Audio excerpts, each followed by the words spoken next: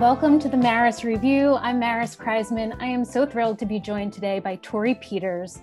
She's the author of the novellas Infect Your Friends and Loved Ones and The Masker, which are available for free on her website. She holds an MFA from the University of Iowa and an MA in Comp Literature from Dartmouth. She grew up in Chicago and now lives in Brooklyn. And her debut novel is called Detransition Baby. Welcome, Torrey. Hi, I'm really happy to be here. Delighted to have you. So first, tell me about the title of this book, because I think anyone who starts to read it understands that there are at least two meanings. Yeah. Yeah. Well, it's obviously like a sort of a pun in the, anytime you have comma, baby, it's like, you've come a long way, baby, or hasta la vista, baby. So it becomes like this, kind of provocative imperative, detransition baby. Which is sort of a joke, like to say something like that is a joke. But then it's actually also an extremely like abbreviated description of the plot. There's one character who detransitions, there's another character who wants a baby. So it actually describes the book in the joke title. You've beaten Hemingway. 2 words. How do you like that, Hemingway? 2 words. I think I forget where I tried to post something about your book and I wasn't allowed to. It might have been on Shopify, because the word detransition so often comes from a place of hatred. And tell me about using that word. If you think about, there's sort of 2 responses to that. If you think about the title itself, like the comma is actually sort of this split where, when I started writing it, I was in a place in my life that things were pretty difficult. And it was like the actual existence as a trans woman was like sort of like a knife's edge, like the comma is like the knife's edge, where on one side, if I could just, if I could have a baby, that I think that would have made me feel like, okay, my womanhood is legitimate, and then on the other side, if I could just detransition and, feel comfortable with the way that the world wanted to see me, that would also be okay. So there was sort of like describing these options of what it sometimes feels like to live as a trans woman. But then on top of it, because detransition, in order to detransition, you have to first transition. Yes. Which means that I'm not exactly sure how it ended up as like the talking points for a bunch of anti-trans people, because like it's actually not an option for them. You have to transition first. So for me, like detransition, having transitioned was for a while like sort of like a looming possibility. And therefore it felt like it was a looming possibility for me. I own it. I should be able to talk about it and talk about it honestly from a place of like, this is something that I think does exist for trans women as a kind of, worst moment kind of possibility. And instead of trans women being able to talk about this and write about it and make art about it and talk about regret and like all of the things that like, that make good art, make good writing, instead of us being able to talk about it, it had gotten turned into this transphobic talking point. So for me, I feel free to talk about it. And I took it back and I wrote about it. And I'm pretty comfortable having done that. I mean, I think you do a really lovely job of introducing us to Ames and throughout the book, giving his background and showing us how complicated these things are, that like I have friends who've transitioned and they feel pressure so often to say like, yes, this was 100% the right decision for me and I have no conflicts at all. Yeah. No, you're supposed to say this stuff, but actually it's like most other people aren't expected to be 100% sure about every choice in their life. Yeah. And for me, I want to claim that same like, potential ambivalence, the possibility for regret. I want to claim that for trans women, and also say that lots of times, even if there is no regret, if there is no feeling bad, that a lot of times life is a compromise, like sometimes people detransition because it's just too hard to live as a trans woman. Just like other times people go for something and it turns out it's too hard, not because they didn't want it, not because it wasn't right for them, but it didn't work out. And so that's, those same possibilities are things that amongst the conversations that trans people, and especially like my friends, trans women, that we have with each other, we all know this stuff. And so it seemed like I shouldn't sort of like hobble myself as a writer by basically being like, here's all the conversations I actually talk with my friends about. Right. Now let me write about 15% of that, right. Acceptable or fit some mantra. So for artistic reasons too, it was like, I might as well write about this. This podcast is sponsored by BetterHelp. Is there something interfering with your happiness or is preventing you from achieving your goals? Say, like a coup going on in your country, or the realization that all of our systems are corrupt and broken? BetterHelp will assess your needs and match you with your own licensed professional therapist. You can start communicating in under 48 hours. It's not a crisis line. It's not self-help. It's professional counseling done securely online. And there's a broad range of expertise available, which may not be locally available in many areas. You can log on to your account at any time and send a message to your counselor, and you'll get timely and thoughtful responses. Plus, you can schedule weekly video or phone sessions so you won't ever have to sit in an uncomfortable waiting room, as with traditional therapy. BetterHelp is committed to facilitating great therapeutic matches, so they make it easy and free to change counselors if needed. It's also more affordable than traditional offline counseling, and financial aid is available. BetterHelp wants you to start living a happier life today. Visit their website and read their testimonials that are posted daily. Visit BetterHelp.com, that's BetterHelp, H-E-L-P, and join the over 1 million people who've taken charge of their mental health with the help of an experienced professional. Special offer for the Maris Review listeners: get 10% off your first month at betterhelp.com/Maris, M-A-R-I-S. So we should say that Reese and Ames used to be together when he had transitioned. And do you want to just like give me instead of the 2-word plot, how about like the 2-sentence plot?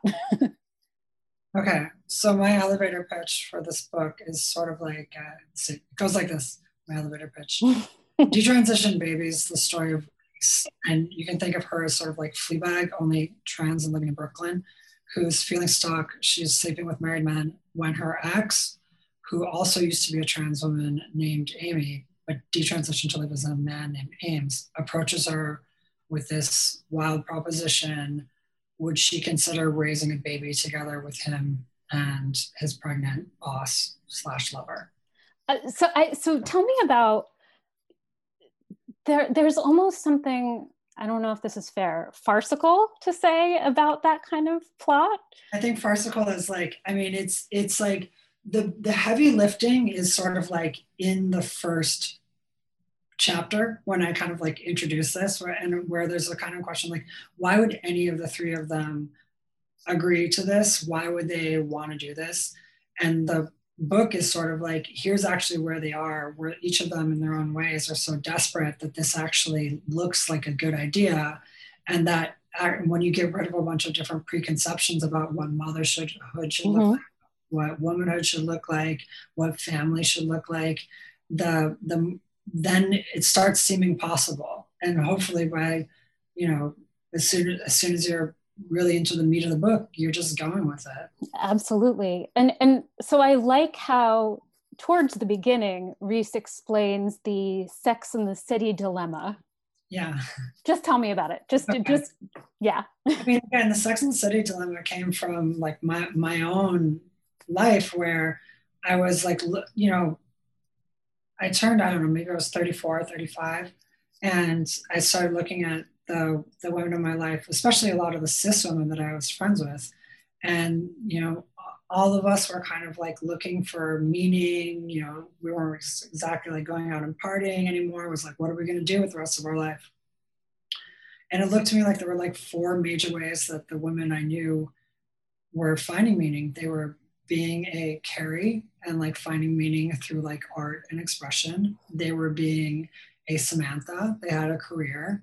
They were being a Charlotte, they got married, or they were being a Miranda and having a baby. And so I was like, these are the four options. But for me as a trans woman, it was like I aspired to those options, but the options weren't quite there.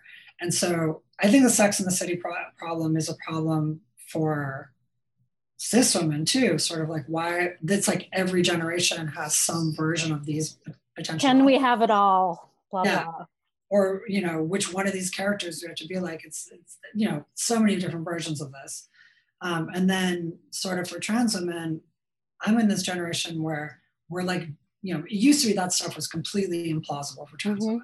And it was like, you're surviving, maybe you're going stealth, you're dealing with all these other problems.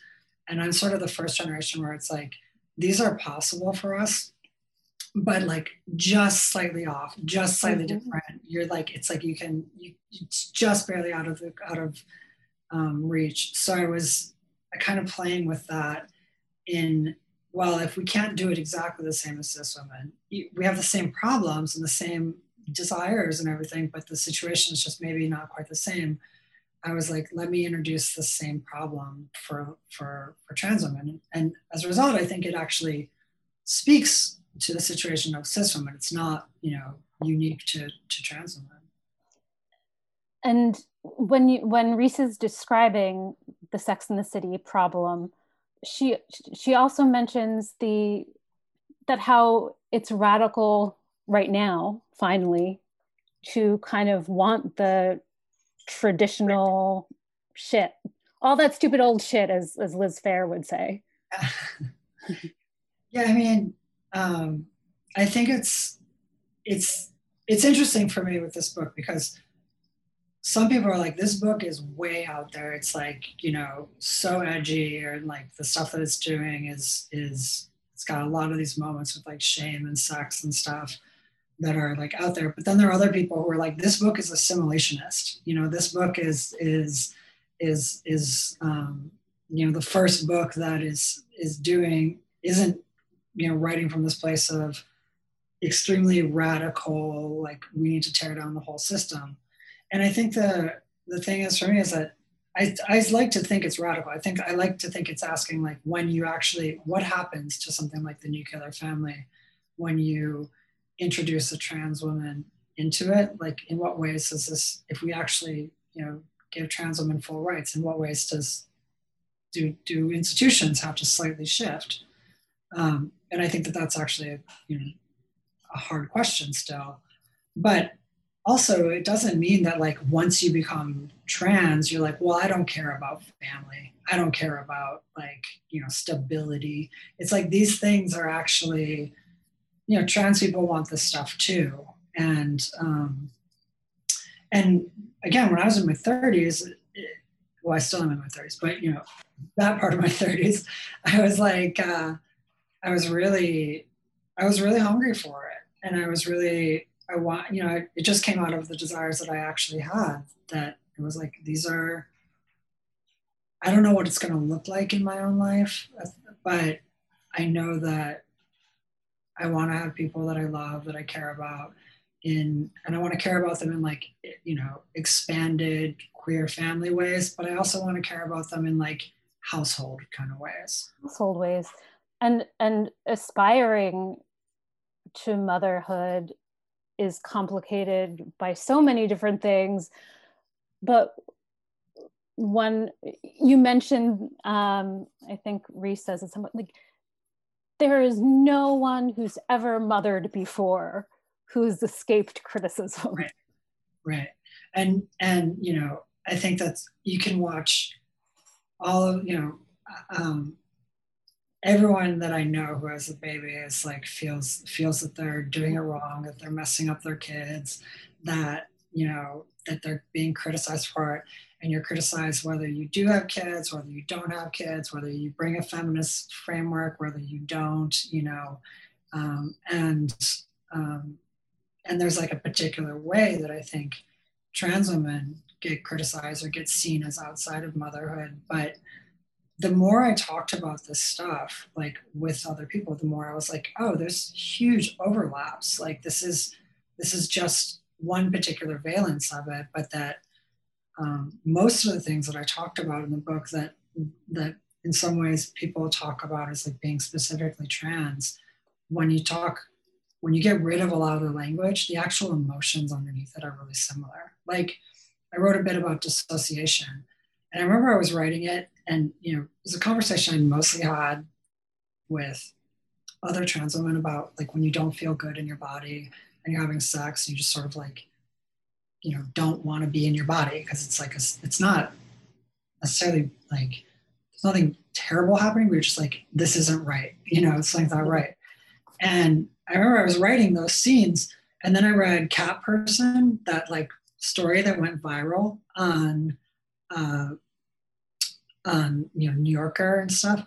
And I remember reading that and just being like, this feels exactly like what all of the trans women describe, and realizing like, oh, these things that are these boundaries that we draw about around things like dissociation or bodies or stuff like that, actually when you start dealing with fiction and literature and what it actually feels like to be in a body, there's so much overlap, and the conversations actually have so much to do with each other. And like I actually feel like it'd be really cool for a lot of, you know, for me as a trans woman, I was reading books by divorced women to sort of be like, oh, this is what it feels like to start over, you know, and realizing you know, that I felt like I had so much that I wanted to write and share, and that my role models were oftentimes, I found them in unexpected places, like, you know, books by divorces.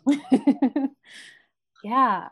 I mean, I think that was one of the things that hit me most profoundly in the book is, as someone who knows a lot of trans people but hasn't had deep conversations about it,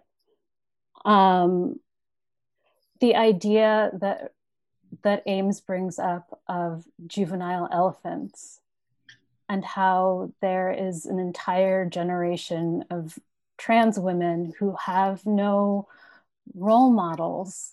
And I had never thought of it that way before. Again, another metaphor I would like for you to explain to our listeners.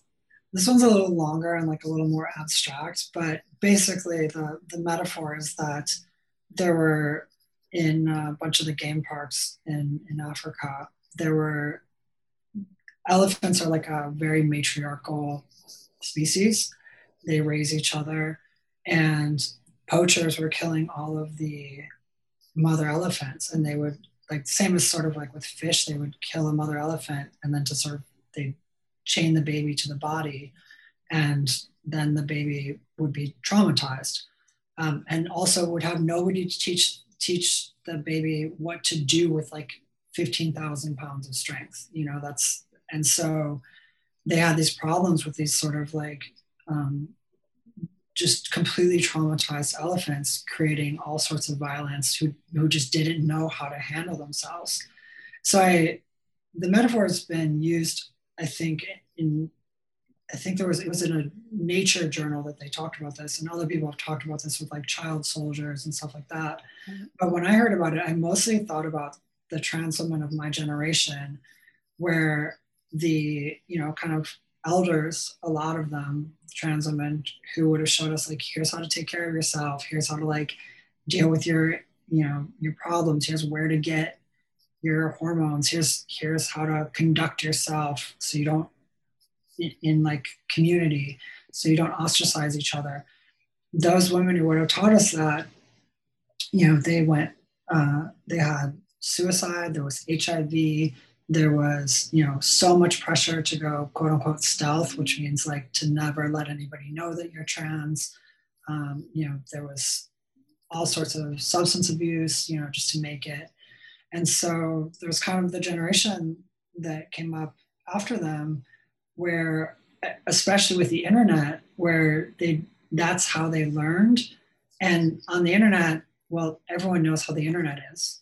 There's not a lot of people being like, whoa, let's have like some impulse control here.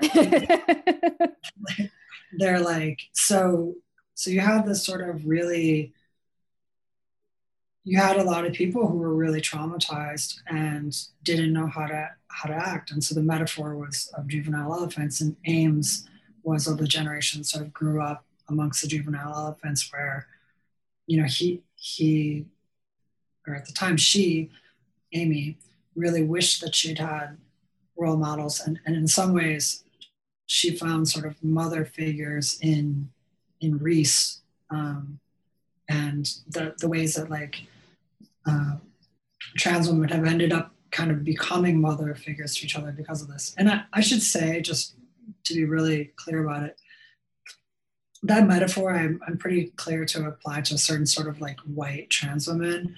I think in like trans women of color and like ballroom culture and that sort of stuff, there's always been mother figures, but there was sort of a generation of white trans women who didn't have that sort of community history, who especially didn't know. So just a point of clarification. And you make it in the book as well, that there is a difference between white trans women and brown trans women. That's so important. And also going back to Ames, we see him searching Google, going to his first, finding someone on the internet to take him to a store for trans women. That's who he finds to teach him how. Yeah, I mean, and it's actually how I remember learning. You know, it wasn't with people who necessarily had my best interests in mind. It was like a sort of, these stores were pretty, I guess you could say, tawdry. You know, like there was a lot of crossover between sort of like fetish world and just like all sorts of reasons why people wanted to wear women's clothes. And, you know, that's a legitimate way to find one's way into gender, you know, but it was never something where it was like, this is something that you can go and find somebody. It's like you found somebody on the internet who would take you. And the reasons that they were there were maybe not to like help a young person figure out who they were, you know? And so, but you know, it's really interesting because in some ways, in just a matter, in the time that I, between when I started writing that book in like 2015, for this book in 2015, and like now, the generation that's like come of age, like those stories, I think they think of them as like the stories that I heard about in like the 90s during like HIV and stuff. It's like, oh, that's how it was for the previous generation. And like things are changing so fast. Like I really, to even read this book and then read like to write this book and hear like 20-year-olds talk about it and be like, talk about like little cultural references I have is like, oh, that's the distant past. They had to do this, you know, it's heartening. It's heartening and it's like, wow. I guess this is how the elders that I was missing felt about us. I mean, there's a part where I think Reese talks specifically about like, what did we see in movies? There was Tu Wong Fu, Patrick Swayze. There was, you have to include Silence of the Lambs, which just like, that's not what anyone needs here. Yeah, there was The Crying Game. I remember that. Where there's, when you find out someone's trans, you puke. And it's the big denouement. Yeah, there's I remember Little Britain was one. But you know, there wasn't a lot of, and I remember being like really so hungry for it. I remember like, you know, things like being a really little kid and being like, Bugs Bunny wears a dress. So therefore, it's like, so this weird impulse that I have I must not be the only one, me and Bugs Bunny. But yeah, and now of course, like you can see pose or transparent or any number of things. And hopefully, I mean, I was lucky enough to find sort of a trans literary scene. And I'm hoping that like this book, helps other trans writers in that scene, get a little bit more exposure, because mine's certainly not the only story. And like, there's some really talented writers. Yeah. And talk to me a little bit about audience, because I read Lila Shapiro's great profile of you in Vulture, and you talk about how this book was rejected by many different publishing houses because it was too radical, not for the general public. It wasn't this book that was rejected, okay. But it was a previous book that I'd written, and that was around 2011. It was a previous thing, and it was at the time, this sort of thing. I think in 2011, like even things that were much more anodyne than this, they couldn't find a home in the big publishing world. But as a result of getting rejected, I actually think I found like the scene that ended up defining me as a writer, and that I'm super happy I got rejected, because I met these people who also had gotten rejected, and they were great writers. And I think we had like a literary moment in the same way that like, Harlem Renaissance or Paris in the 20s, like there was this moment in Brooklyn. I moved to Brooklyn for it. I was living in Seattle, but I moved here because I met these writers, and I felt like they were doing something, or they were able to say something that I'd never seen before. And largely what they had done was they'd taken, Toni Morrison said that she writes explicitly for Black women. Mm-hmm. Everybody else can keep up. The trans writers in the scene in Brooklyn were writing for other trans women. And they were like, before you had to write, 40% explanation, which only gave you 60% story. So you were constantly slowing down to be like, well, here's what it means to be trans. Here's et cetera.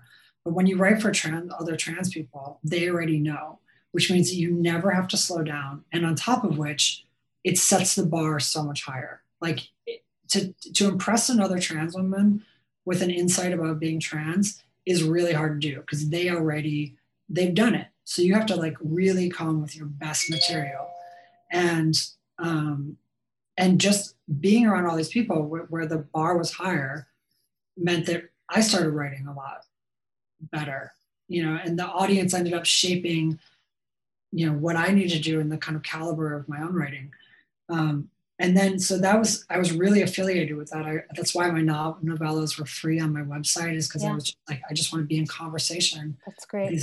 With these other trans women. So I self-published these novellas. They were circulating. They kind of got a reputation in that scene. And then as I was writing this book, I was thinking about the question of role models, and I was thinking about the question of affinity versus identity, and the idea that like, so I wanted to keep trans women as my main audience, but I began to think that actually, if I started describing them as people and the challenges that they felt as people, then that same description could apply to other people. And I dedicated the book to divorced cis women, because I found that actually the challenges of being a trans woman were very similar to the challenges of being a divorced cis woman, and there was a kind of affinity. So that instead of changing audience, I discovered that my audience was actually bigger than I had originally thought, when I took away like kind of labels of identity. And that in the end, when I was able to do that, then, some of the big publishers could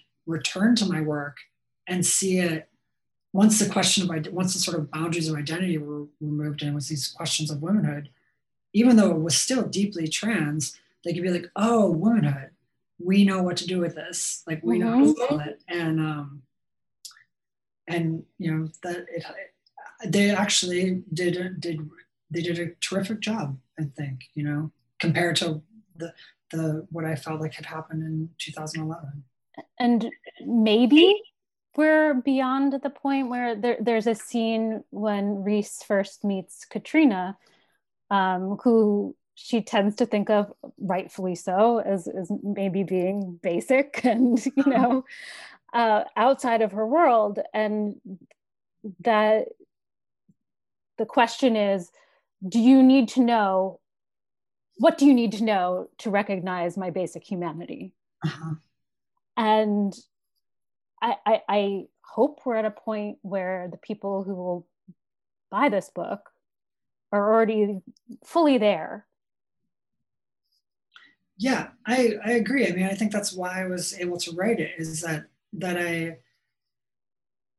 I didn't write it in such a paranoid way as like, what do you like? I just assumed an audience that like sees me as a woman, understands that my problems are generally problems of womanhood, and will take it from there. If you're still like trying to understand like what a trans woman is, and like, and like the question of like being versus doing, like I'm interested in like, okay, you already understand the trans woman, you understand the situation for trans women, you see affinities, and now what do we do? That's the audience that I was looking for, and it's an audience that I think is really out there. So I mean, and the book launches tomorrow, so I hope I'm Yeah. right. I have a feeling you're right. Torrey, this has been really wonderful.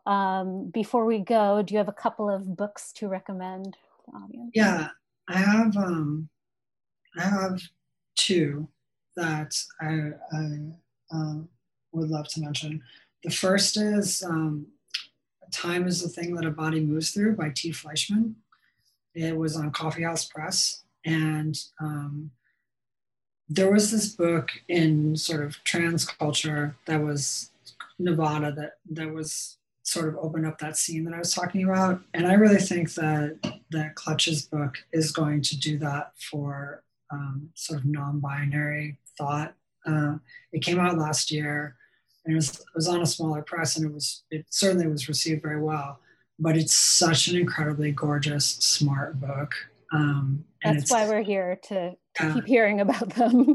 Yeah. So if you want a book that's like, it's sort of like, I describe it as like Sebald, but like W.G. Sebald, but like slutty and non-binary. Like it's like, just picture Love that. Slutty W.G. Sebald who loves and a dour German but slutty. So Clutch isn't German either, but so that book is terrific.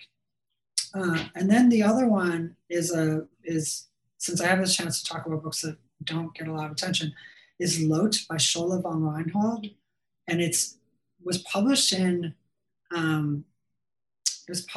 Britain by, I think, Jacaranda Press. It's a small press. Mm-hmm. Schola, I don't know if, I think goes by they them pronouns also, but there's been all these books that are sort of about like uncovering the archive and refining the archive. And you think about like Dream House by Carmen Maria Machado. Mm-hmm. And what this book does is it's sort of like you had the sort of 20s where you had all these queer figures, or like, in like hang out around like Evelyn Waugh and stuff like that, these sort of dandies, like the queer dandy figure. Mm-hmm. And the question was for in this book was, where's the figure of the Black queer in that scene? And what the book is written in the same like sort of witty, catty like style and prose of like Waugh, only it's this Black artist kind of finding the missing characters from the Waugh archive.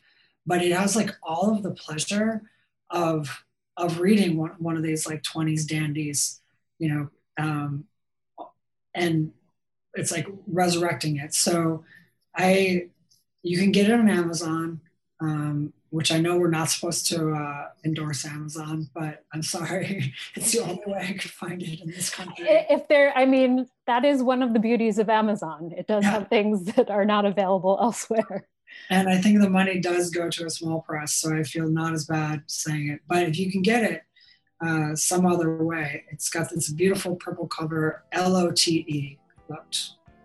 Amazing. Thank you so much. Thank you. It was a real pleasure. Thank you for listening to the Maris Review, and check the show notes for the books we discussed on here today. And please subscribe wherever you get your podcasts.